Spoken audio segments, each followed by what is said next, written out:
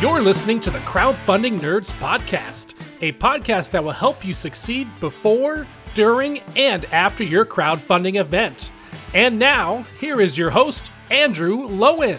Hey everybody, it is Andrew Lowen, and welcome to another awesome episode of Crowdfunding Nerds. I am joined by Sexy Irish Sean, Rick, who I don't have an descriptor for this time, and Francis and Anthony of AntLab Games. We decided to split the AntLab Games episode into a two-part because it was just such great information, and we were getting such great value out of it personally that we felt like you guys probably would too. So instead of wrap up, when we had so many other questions and such a great discussion points, we just thought we would keep it rolling. And so we're going to be talking more about content creators and the value that they can bring to you, what they're looking for in various games. We actually got into, dealing with criticism and really excited to share this with you. I personally consider it very important as a marketer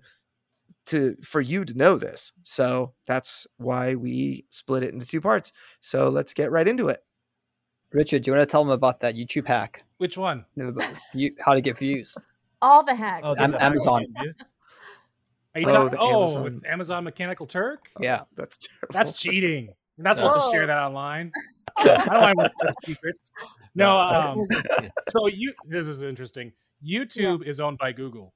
Yeah. Right. Now, Google, if you do spammy stuff on your websites or whatever, Google can de-index you off, from their search engine. They won't de-index YouTube ever because they own it. It's their property. Right. However, you can take advantage of their property because of their algorithms. The more views, the more people that see your video, the higher you rank, the better you do, and they won't take it off. Well, Amazon has this program called Mechanical Turk, and people can sign up for it. And what you do is you assign people small tasks to do, and you pay them like 10 cents or 2 cents or whatever. So you can say, hey, watch this video for this many minutes. I'll give you 10 cents. And then Amazon Turk actually Mechanical Turk keeps track of it. So all you do is set up the ad. You put a bunch of money in your little pool. And then whenever someone completes the task, it just pays them out. And so you can get viewers from around the world watching your video, and it bumps up the rankings and all that stuff. So you can have them subscribe, so you can make that and comment. I'd love to know how many people are actually doing that. But there's actually a lot. In fact, there's a really good channel that I watch, a lady who does this. She also owns 100 cell phones, and she also plays with things like YouTube Map or Google Maps and things. And she shows you how she can this stuff. She manipulates it, and she's like, "Look how easy you can do this." I feel like she needs to be arrested by the FBI for some like grand larceny type. But it shows you that you can optimize the SEO, if you pay enough money. So if you pay, I really am curious. Are there people in our hobby doing that? And which would be terrible. I was curious because running a live Kickstarter right now. In fact, I don't know how much money we've made by me just sitting on this video here, but we're running a live Kickstarter, and one of the things that I've been so surprised about is we were on various channels that we got a lot of views, a ton of views in a short period of time, and we earned like one backer at $1, a single dollar backer in the entire, time we were live with that channel. But it had like 7,000 views. And then in other cases, I was live on another channel which had like 100 views. And this one I'll actually name because it was a good thing. The Charity Board Gamer, Chris Goodlet with the Charity Board Gamer, he did a little live stream, and it had, I think, 200 views overall. And we got 7 backers from the Charity Board Gamer. And it was very worthwhile just to simply take the time and be on that channel. But it made me wonder, like, are the people watching, the 7,000 people that watched this one versus the, few hundred that watched the other, it just didn't really compute for me. So maybe that is happening, but it would probably be like the $1 million question, right? And so the question being, how do you quantify this? And as a content creator, how do you quantify yourself? A lot of people probably don't want to. We've tried to capture this. It's hard. We just started on each of our videos, every single one of our playthroughs, whether it's a retail game or Kickstarter. And we didn't do this for Deliverance. Now I'm a little angry at that. We didn't because I would love to have been able to give you that stat. It must have been a walking thing. But what we decided to do was to take advantage of the fact that we do have a lot of commenters. Like our community is very engaged, and that's another stat that you can look at too. Is like what kind of comments are being posted. Yeah. And on each video, we pin a first comment, and we're like, if this video helped you make a decision, not like did you go buy this because of this video, but did it help you make a decision about whether or not this game belongs in your collection? Give us a thumbs up on that comment. You don't even have to leave a comment, just go give us a thumb.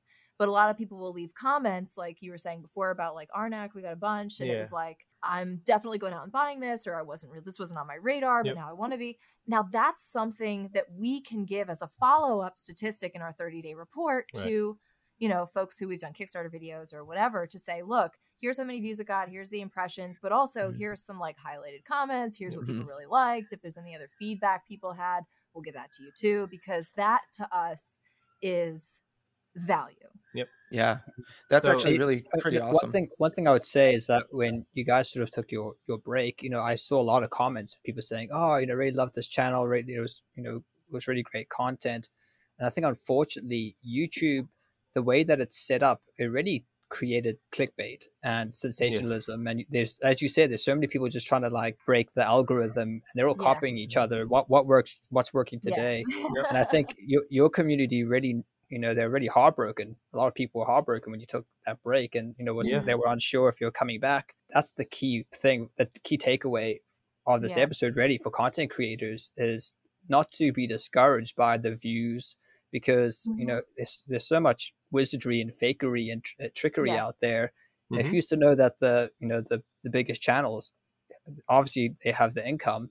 Maybe they're buying their views. That's a possibility. If you have a channel that has 250,000 subscribers and your videos are on average getting 4,000 to 5,000 views, that's a problem. That's there's something wrong there, right? Like honestly, there's something that's just you should have like 2 to 3 times the amount of views compared to your subscribers.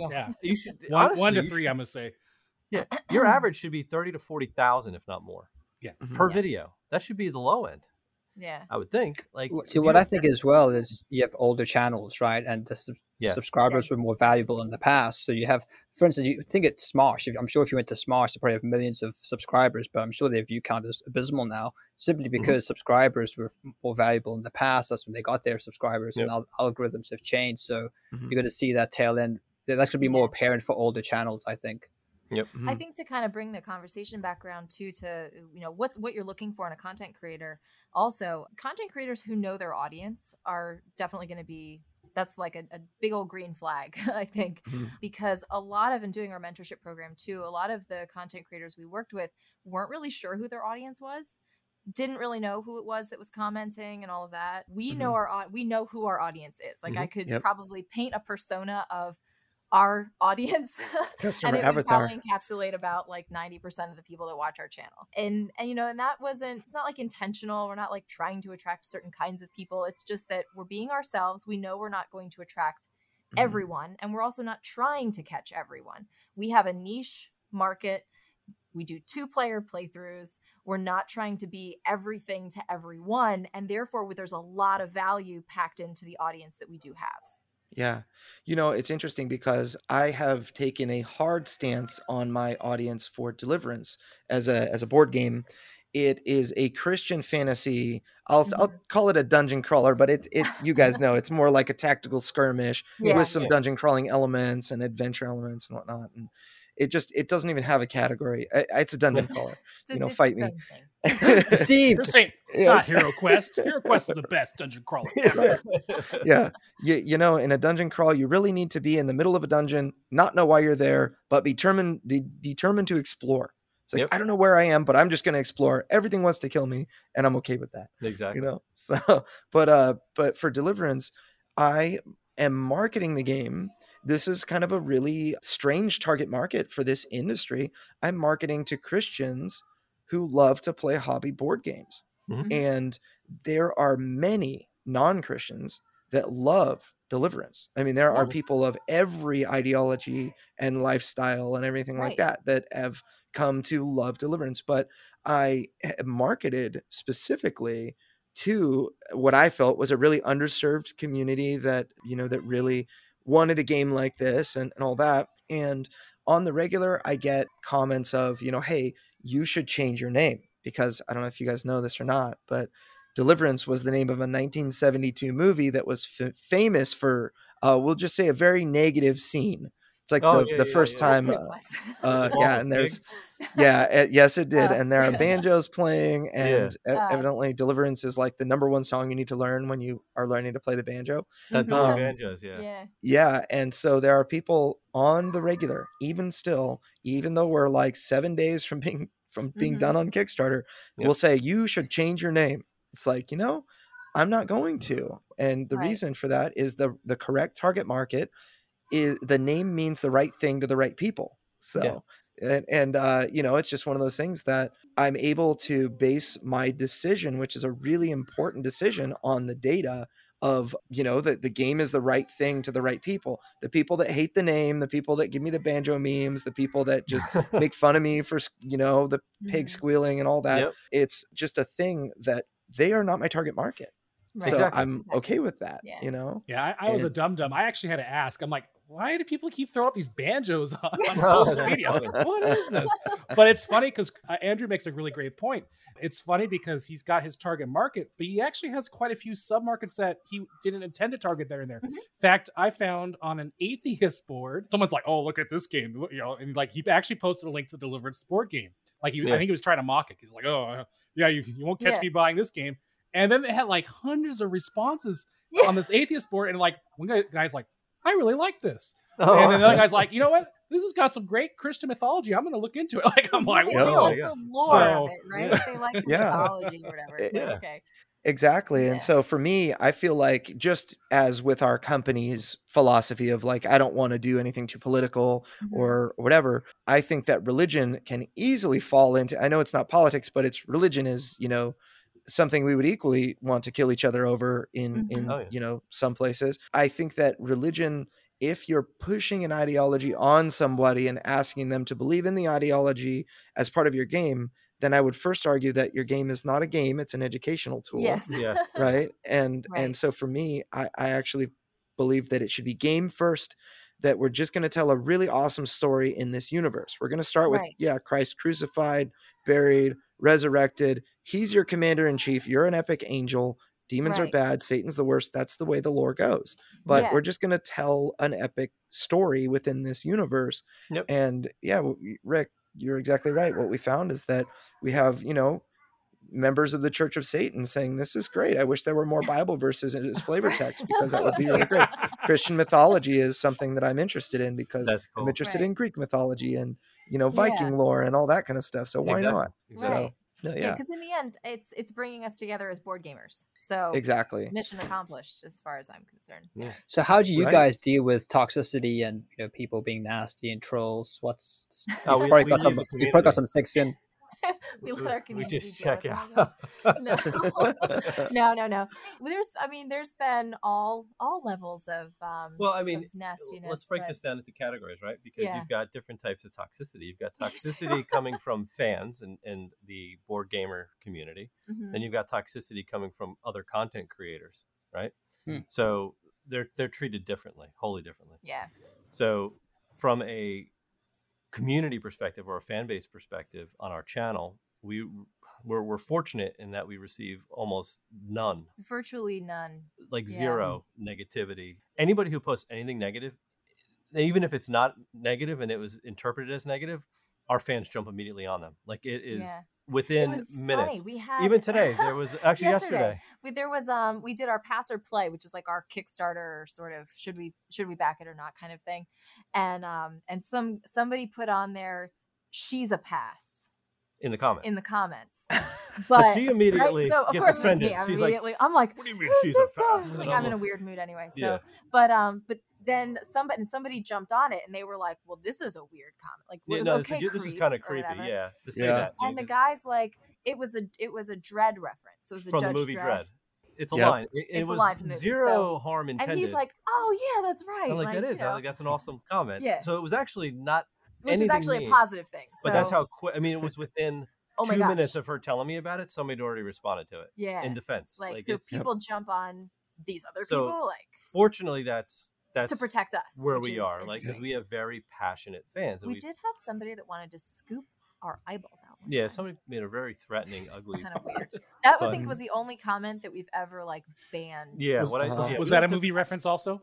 No, that was just literally a crazy coming at us. Dig your heart out with a spoon. Yeah, it was like, because it hurts more. Not okay. Something like that just adds no value to the conversation or to the video. I just immediately block, ban, report. That's just okay, done. So they'll never post again in our forums, on our videos, and then you never see it again. So it's that easy. That may be one or two that I've ever done. Yeah, that's it. In the entirety of our channel. Yeah, so we really, from a fan perspective, we really haven't received a lot of like toxicity. We've had some criticism about technical things about the channel before, people who don't like how we're very verbose. So it's like, learn some brevity, that kind of thing. But here's the thing, that's stuff you kind of brush off because it's like, all right, well, we don't tell people what to do, how to think, or how to act, right? And I think when you start to do that on a pedestal is when people start to come at you, right? Because they don't want to be told how to live. They don't want to be told what to think. They don't want to, so I think if you step into that space and you start preaching down to people from your soapbox, they're going to come at you and start questioning you. And then you're going to sit there and constantly get in the cycle of having to ban 1 million people, right? Constantly. And then we don't go there because we're all humans, adults. People are going to do what they do. We demand respect in our space for each other. And that's it. Nobody needs to be attacking anybody. We don't attack anybody. We don't do any of that stuff. We just do our thing. We're here to entertain, and that's it. And I think YouTube's quite good with the tools it gives creators in order to moderate their comments. Sure. You can block words. And the way I see it is that people commenting on your videos, it's your property, it's your videos. So it's coming into like your private Facebook group and commenting. So they don't have a right to comment. They really are guests, and you have the ability to do what you like there. Exactly. Now and again, luckily we haven't had to do that. I'm not like a huge fan of just like, I don't like what you said, block. I don't do that. I like to engage in conversation. I like disagreeing with people, but I like to hear other perspectives on things. I am like a student of just people. Like I just really get into like learning about people and what they're thinking and why they think and why they do what they do. So I'm like the one with lots of questions. Not everybody wants to talk to you. That's okay. But I think from like an other content creator's perspective, that's where we tend to get the most criticism and maybe negativity. We mentioned before, it can be a very cutthroat place. It's not. That's really like when people arm other people as like weapons, and they talk to thousands of people and then they send them over to you. It's like, drop bombs on AntLab Games, everyone. Yeah. So here's the problem with that, though, right? So they'll arm all these people and send them after us, right? But the minute we point it out, we don't even retaliate. We literally just say, "Hey, look what these people are doing publicly. They're naming us and they're saying these things about us and they're sending people over to us." The minute we just share that, right? We have people who immediately go and ask them, "What in the world? Why are you doing this? You're saying these terrible things about them," and they just start blocking them immediately because they don't want to hear anybody defending us. So it just creates this I don't know, this whole atmosphere of toxicity. The thing is, and we kind of talked about this before we started the podcast too, just what's going on in general. There's this general like duality to everything. So it's like you're either good or you're bad, or you're good or you're evil, or you're like this or that. And it's like there is no room anymore for there to be a median space to actually have discussion, or to maybe I'm with you on these 3 things, but I'm not with you on these other 3 things. And that's okay.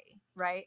So when it comes to these kinds of circumstances where you're actually trying to turn people against other people, whether it's a design or a game, or you won't change the name of your game, therefore you're evil and deserve to be punished. That's kind of the mentality, and we don't subscribe to that at all. And what happens is when we sort of said, "Hey," we just pointed it out. These people are posting publicly that don't work with us, right?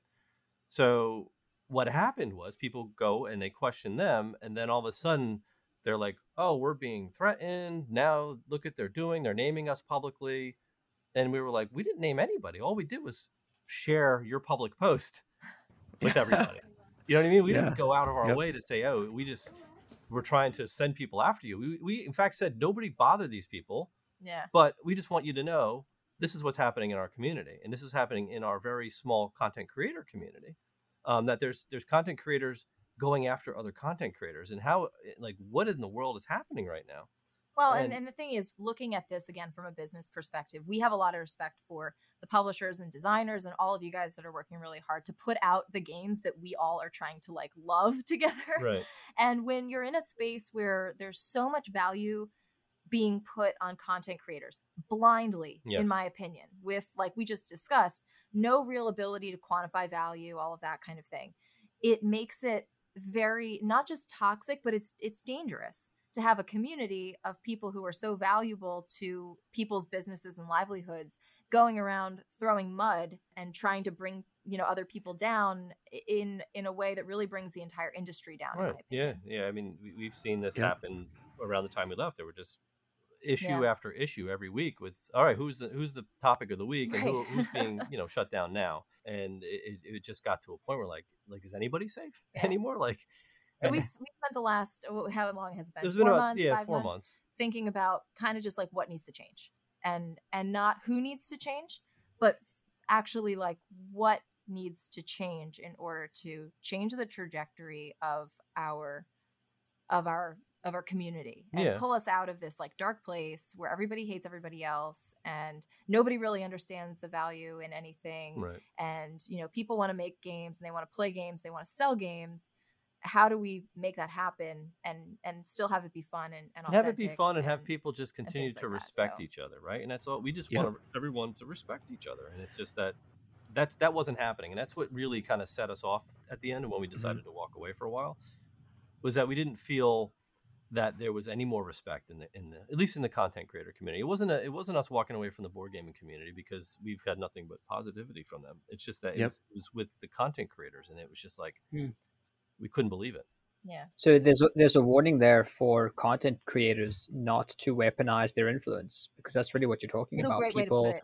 People can get such a large following that you have power. You have the ability to shut something down, and the temptation is there. Here's the funny part. It's not the large following content creators that are doing this.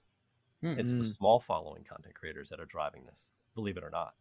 So just I would ascribe that to your 15 minutes of fame. You want to get famous, just start railing on somebody, and then somebody more popular than you will take that and run with it. Right, exactly. And that's what happens. Like, it'll be a small one bringing up an issue against somebody else, and then they'll get the backing of a bigger channel to vocalize it, right? So they're pumping it up through this chain, and you've got this. And what happens, just to give you some insight into the content creator community, I guess, what happens then is that you've got, again, all these content creators out there that they want to make money, they want to get in with the publishers, and if they hear that you're toxic, that you're not going to help them get ahead, all of a sudden now they don't want to support you either. And that's where you end up with this duality. So in our case, it's like we had people that we considered friends, close friends, who basically, and not even basically, who flat out told us, we don't want to be associated with your channel because it could ruin our brand, but I don't understand why you don't want to be my friend, like in real life. Yeah. Okay. We're not that shallow. We hold friendship a little bit higher than that. Yeah, I have pretty high standards for people I consider friends, but like it is they should be friendly. Standard 1, be friendly. Standard standard 2, expect your don't friends be a huge to have jerk. your back. You know what I mean? Yeah, it's just crazy. And they when they completely didn't want to have our back because it would affect their brand, and I'm like, is this why you're here? Like, is this why you're like on this? A business relationship as opposed to a friendship. And that's what it turned into. Well, our friendship became inconvenient for a minute. You know what I mean? Yeah. So then it was like, well, I can't associate with you, so I'm going to go hang out with the ones that are coming after you. Right. And also because YouTube, let's say the trend is dunking on this certain content creator, and if people are monetizing their videos through display ads, which means the more views, the more money, then it behooves people to jump on a trend, so it becomes like this self-feeding vicious cycle. It does. So it can become quite toxic. Oh yeah. At the cost, I believe, to, like I said, publishers and things like yourselves who are already so dependent on like reviewers getting videos out, and you're paying these people a lot of money because this is your business. And in some cases, it's being taken not as seriously, I think, as it probably should be. right? I think the goodwill of more so than most industries. So we operate in a business to business, with our, marketing agency. And, the funny thing about the business to business kind of industry is that there are a lot of companies that have terrible reviews that, that will market Kickstarters or other things, and they're completely fine. And, they have tons of negative reviews out there, lots of negative press, and they make tons of money because it doesn't really matter that much. In the end, like a bad Yelp review is like almost meaningless. Yeah. So that's why a lot of the bad Twitter press, right? Yeah. Is not inconsequential, it's like, honestly. we laugh at it because it's like you see this crap being, posted, and it's like, oh, nobody works with them. And I'm like, literally anybody we want. Yeah, like we have very strong publisher relationships, right? And it's within this small group that they think that they're making all the rules, right, for the industry, but they're not making any rules except for themselves, and they're curating their own little circle, right? So they're and I've heard the word pruning being used. Like, we need to prune the people out of this space who don't belong here. And these are the people fighting for inclusivity, mind you. Like, so of course. And I've seen it posted. There's nothing more inclusive than excluding. Exactly. I was like, that is the worst thing I think I've ever heard in my life. Like, is this the direction we're going? Where, we're on the side of, we want everybody involved in this community. We want everybody to have a part, everybody to have a voice, as long as it's done with respect, right, to other people. Right. And I think that part of the I have had lots of experiences, over the last 5 years of developing Deliverance. I've had a lot of negativity that I've had to deal with, some from very famous people in this industry. And one in particular every time I would post something, I made the mistake of engaging in a political debate, not really debate, but just stating my opinion. I feel like on Facebook that you should never, first of all, general advice, never try to change somebody's opinion. Feel free to state your own opinion if you want to insert yourself into the conversation, but don't go on like an 86 post, rampage of, 5 paragraphs trying to tell people why they're right or why they're wrong and you're right. Yep. But anyway, what I would do is anything that I wrote from this point on, that person would comment on, like, reply to my comment or comment right below and tell everybody what an idiot I was in one way or another.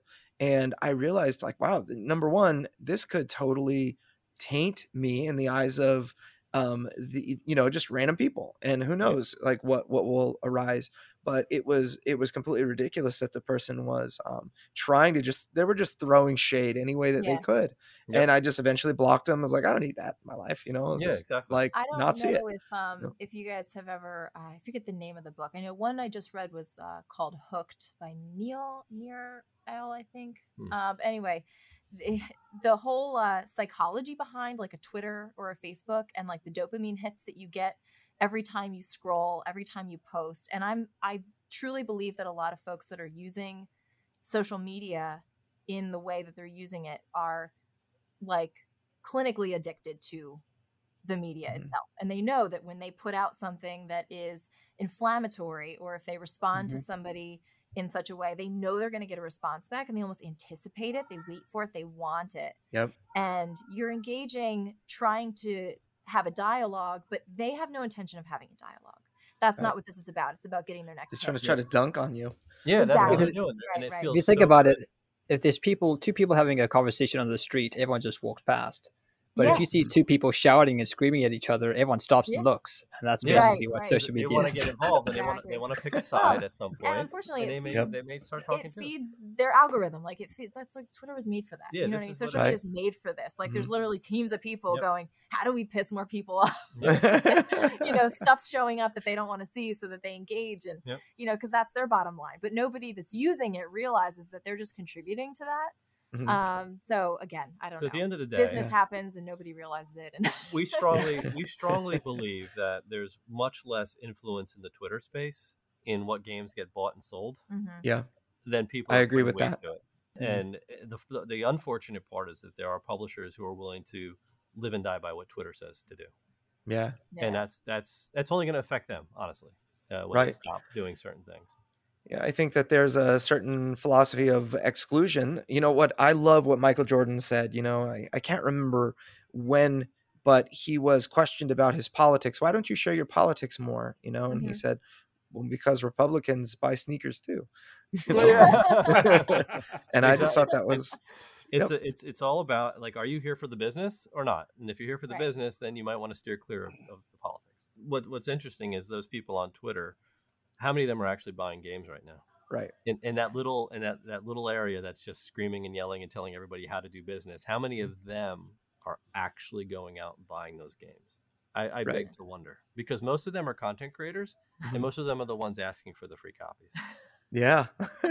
So just think about that for a few minutes, right? Yeah. So I have one thought and then one question. So I'll go with the thought first. Is that I think that one of the lessons that I've learned in dealing with criticism, because I'm criticized a lot, I'm getting I'm told that I'm going to hell unless I repent on a regular basis, and then I'm told to get my filthy religion out of a person's hobby on a regular basis. And so I'm pretty sure that, you know, when I die, my funeral will be protested by misguided Christians and celebrated by, you know, angry non-Christians maybe.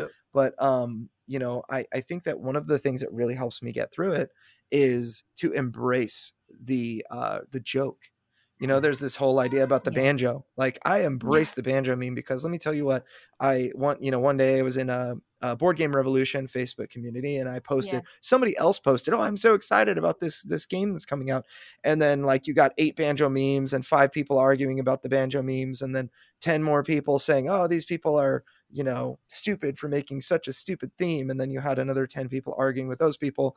And I added 400 people to my email list in 4 hours. Wow. Yeah. Right. And I'm okay with that. That's marketing gold, man. You want that discussion happening. I mean, the other thing too is that you don't know how many of those people are posting going, oh, banjos, but then are also signing up on your list. Yep. Absolutely. Like, you know, trashing, but then behind closed doors, they're like, but actually I want to back it. People are still going to buy the games they want to play. It doesn't matter. Yeah, the actually important thing, and like Andrew said, you know, you get these people who flame you and get really upset or have extreme sides. The one thing is the more passionate that person is, the more you know you made an impact. Yeah. In fact, for example, we like we've said, we've had to turn down some clients for Kickstarter games because they didn't quite match what we advertised, and sometimes we get some upset responses from that. And of course, you know, at first you feel hurt because it's a hurtful message, and you know they want to know why. But at the same time, you're like, wow, they are so upset because our product works so well and they're not able to get it. So that's, I mean, if you look at it that way, yeah, it's just, you know, the more passion these people have one way or the other about you, the more the impact you're making. And it's you know, it's a really good point. Yeah, so instead of feeling hurt, you should be like, wow, you know, all this drama is because of something. Kind of honored that you really want our service so bad. Yeah, or the game I made, or so it must be really making an impact if it's making all these people very passionate about their ideology. So, right. Yep. Yeah, you know, one last element is that I, you know, related to kind of trolls, you know, the whole idea behind trolls. I'm reminded of what is that old kind of cult classic scary movie with the Gremlins? Oh, it's called Gremlins. Right? You had the really cute guy that you fed with water.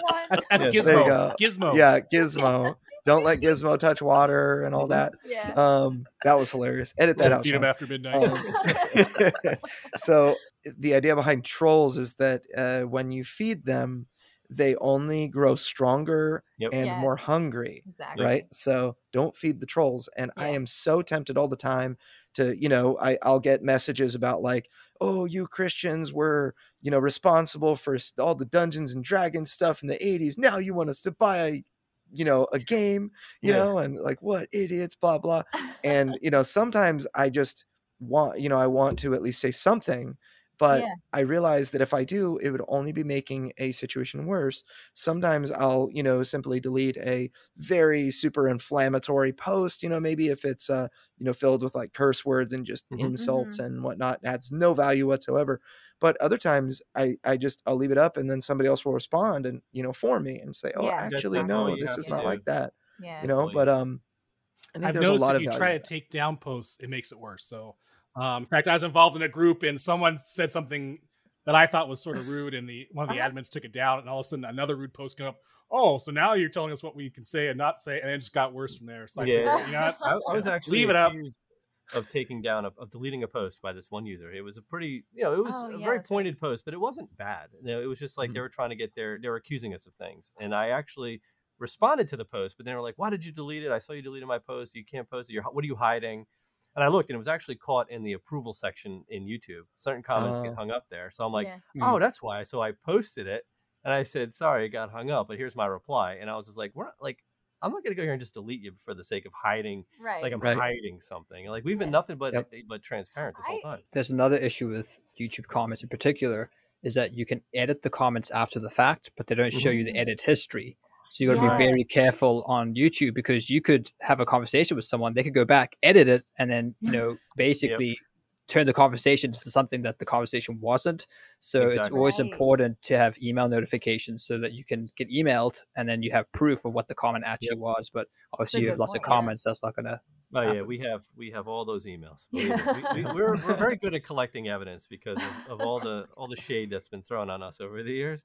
You'd be amazed if you had a peek at half the things we have. But I think what it boils down to again is just that you're not going to please everybody, regardless of what you do, like or who you are. You're just not going to please everybody. I read a good saying. It was like, why do you want everyone to like you when you don't like everyone?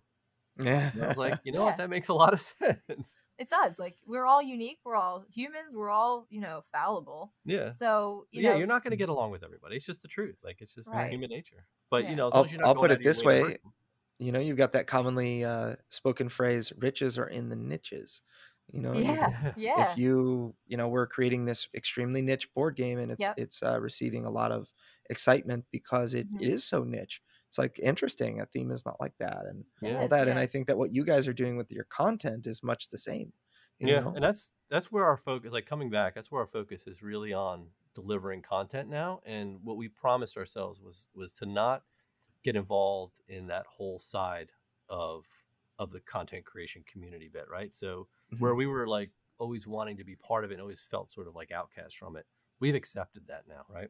And we're not even going to engage in any of it anymore. We're not even going to we have a few content creators that we know and trust. Everyone else is just, they do their thing, we'll do ours, and we're not part of any of it. And we're just going to keep our heads down, stay focused, deliver our content, and just work with our work on our next project. And work on our next big project. And that's where our goal is. And we're hoping that this big project is received well. And I think it will be, because I think it's way overdue and it's much needed. It's really what we've come up with is sort of a payment structure where it's not like, all right, pay me $750 or $800 or $1,000 for my video, right? Which is if I'm straight, like I think is how a lot of people are charging right now, right? It's like, here's my price, right? Pay me. What we're offering is, hey, we'll do your Kickstarter video and we'll charge you 20 cents per view, right? And hopefully you have to trust in that we're not going to have fake views, right? And what we're going to say is to a maximum of, say it's $500, right? At the end of 30 days. So if I can't get you the views that you expect in 30 days, you're not going to pay me $500. You may pay me $200. And at least you're going to get the value for your money, no matter what. If I get 10 views, you barely owe me anything. What do you owe me, $1? Or $2? Like at the end of that 30-day period, then you're also going to get a summary, like a summary sheet that says, here's how many impressions you had, here's how many social media posts we did, here's how they did, here's some great comments we got, here's some feedback that we got from our audience. So it's more of a summary, and hopefully what we're hoping is that it's providing a little bit more value to you than just pay us $700. Yeah, how many people are coming back after the fact and quantifying the value you got out of there? Or at least to the best of their ability, I guess. Right? I think that'll build loyalty with publishers that want to use you guys over and over again. That's really where I see kind of the long-term play, is that eventually you guys are in such high demand that you should raise your prices. Yeah. And, because otherwise it's like as they say, Tom, Dick, and Sally is going to want to use you guys for their game reviews. Right. But what we're also hoping, though, is that it also sets a precedence for these publishers to look at that model and say, yeah, why would I pay you $1,000 for this when I can see that you're clearly not getting a 20% rate on the return here for the views, right? And then actually start pushing back on these overinflated prices, because who's managing that, right? Because it's the Wild West. There's no consistency. because nobody knows what anybody else is charging, and they're just going to charge Well, what that's they exactly think it. what Like they nobody think their knows. perceived value is. I think it's funny in the wedding photography industry, it's the same way, right? And if you're somebody like me, I'm like sort of an on the side. I do this for fun, like 'cause I enjoy it. Like I charge, but I definitely don't charge probably as much. And like people hate it because it's like, well, they can go get your quality of service. Now you're bringing down the value of that service. So it's tough to not charge because there are so many people that are doing good work and they probably should, you should be charging. We're also very selective in the Kickstarters that we do back, or not that we're selective in the ones we back. We're also selective in the ones that we're, backing with our services, I guess with you could videos, say. But because we, our time is limited. So, there is that aspect of it as well. Yep. This makes it a little bit, I don't know, a little bit better for everybody, I think. I think so. It's really... I have a quick question about that. Yeah. So if you guys do like pricing by views, what kind of impact do you think it'll be? Like, for example, let's say someone has like a board game about moving furniture. I don't think a lot of people are going to be interested in moving. I hate moving furniture. Right. And they may get a low view count because of that. Would that affect the value of what you do? Well, that's where you have to be selective about what you're going to take on as a project, right? Because we're going to say, okay, nobody really wants to watch a game on moving furniture, so maybe we don't take on this Kickstarter, right? But maybe they really do. Maybe they do. And that's the thing is like, and again, as a publisher, you should be just as picky about the content creators that you're selecting, because if you're going to pay the money, regardless of if it's, $100 or $500 or $700, you want to make sure that you're getting in front of the right audience. And if me as a content creator, I'm saying, look, you're not going to get the views that you might want out of my audience. First of all, that's something that I should be saying as a content creator, which we do all the time. Yeah. We will a lot of times take, these requests and send them on to people who we know their audience is probably more appropriate for the Kickstarter, and they deal with it and they do their own thing. But that's a question that you should be asking. And if we're not going to give you the views, maybe you shouldn't be giving us the money, and maybe we shouldn't be reviewing the game. Right. Or you'll get what views we get, and you'll pay for what views we get. Yeah. Does that make sense? Yep. Which would be less than that $500, right? Yeah. Now I know I said it was my last question, but I have a last question. Okay. This actually relates to this is a common occurrence, but it's something that also happened with you guys doing the video for Deliverance. When you did the video, so I'll provide just a little bit of background for everybody. A Kickstarter preview is not a review. Correct. And so when oftentimes what a creator will do is they'll give you a preview of the game, which tells you all about the game, shows you how it works, and tries to inform you as much as possible so that you would want to, to see if you'd want to back it or not. Right. And as a publisher, I don't want that at all. I want you to say, this game is so good, you should back it right now. I'm so thrilled and excited. Yeah. And I believe Isaac Childers said that the entirety of his Gloomhaven success, in his first printing, he made about $400,000 or so. In the first printing of Gloomhaven, he attributed that success directly to Rahdo's video that Rahdo did of Gloomhaven. And, I think that every content creator every publisher and hopeful, Kickstarter hopeful looks at a content creator as another potential source of virality. So, you guys maybe, if you say the right thing in the right way, will make my campaign skyrocket or whatever. Yeah. Now, I know that is probably a tough ask for hundreds of games that you guys will be reviewing, right? You can't be like, this is the best game too.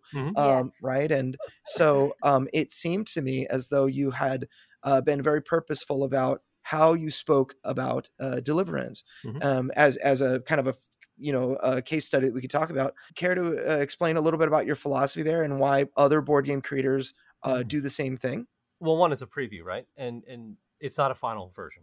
So for me to give opinion, like I could say, as a preview copy, this thing is great. But when it goes to publish retail status, it may be a completely different game. And it may not be as good as what I describe in my video. So somebody coming in watching my preview video after this thing is already launched or released may find themselves playing a completely different game. So we want to be very careful in how we show whether or not we like our opinions on it, because again, it's a prototype copy. It's not the final, and we definitely don't want to get in a position where I've seen another content creator get flamed up and down because he was praising a Kickstarter game on his channel, and that thing never actually didn't fund. And it was like a 300-page posting on BGG's forums about him. Oh my goodness! And because he gets paid for it, so it was horrific. So I'm like, and I get it, because he was basically advertising and telling people to go back a game that just, or it got funded and they never delivered it or something like that. It was a really bad situation, and they blamed him a lot for being disingenuous and actually not disclosing that he was getting paid for it and all this, and it went down this whole rabbit hole of things. And so even though we don't take money for it, eventually when we do, if we're going to go out and say, this is the greatest game ever, you need to back this, it's going to be presented as a commercial and an advertisement, not as a preview, unless we want to totally say, okay, this is a paid preview and this is more of an advertisement, right? This isn't. Well, yeah, and I think what you're trying to get at, we've had this conversation so many times, is there are different kinds of content that people are creating. And unfortunately, right now, we say, I'm getting a review. And that means like 100 different things to 100 different people. And nobody's really clear about what kind of content they're getting or giving, right? There is not a lot of transparency, and there's not a lot of definition in what is the expectation here and what purpose is this serving. So we're trying to be very intentional with the content that we're producing going forward, saying, here's what we're creating, here's why we're creating it, and here's the purpose of that, right? So with our playthrough videos, where right now, whether it's a Kickstarter that we're playing through or it's a full game, retail game that we're playing through, our big thing is that we want to show you how it plays. You're getting our real impressions while we're playing the game. We're not fake. We're not going to be overly base just because we're doing a Kickstarter and we don't know what it's going to end up looking like. If we're enthusiastic during the playthrough, it's because we're enthusiastic during the playthrough. We can't hide that. We're not going to try to hide that.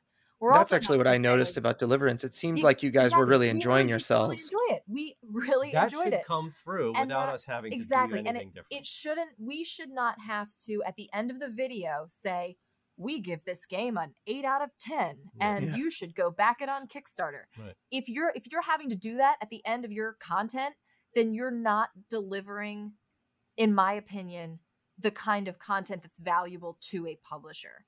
So, unless, of course, it's very specific that you're doing a demo, an instructional video. These videos, this content has a very different purpose. So if you're hiring somebody, if you're a publisher and you're hiring somebody to do an instructional video, the purpose of that video is not to be overly enthusiastic and show how much the game is great, but you're just showing the mechanics to make sure that somebody else can pick it up and actually play it. You're not showing the experience of playing that game. With what we're doing and what we're delivering, we're showing you the experience of what it's like to play the game. That's it. And again, like we said, and continue to say, it's at the end, we're not really, if you go back, it's funny, if you watch that Deliverance video, I would be hard pressed to hear us actually say, go back this right now, even though that may have been the effect, because we truly had a great, and we were enthusiastic and we really loved the game, and that came across because we're real in our communication of how we're feeling about it. People will comment and say, after your video, I realized that the game wasn't for me, so I'm not going to back it. Or they'll say, after the video, I realized that I need this game and I'm going to back it, without us saying either way. And we shouldn't have to say, because even after they watch our video at the end, if we did say, you need to go back this right now, and they watch the video and we're like, I don't like this game, and I don't like the way it plays, they're not going to go back it, even though I told them to. Yeah. And the thing is, too, and maybe, I'm pretty sure that the idea is we want everybody to back our game, right? Like, we want all the backing, everybody back it. But if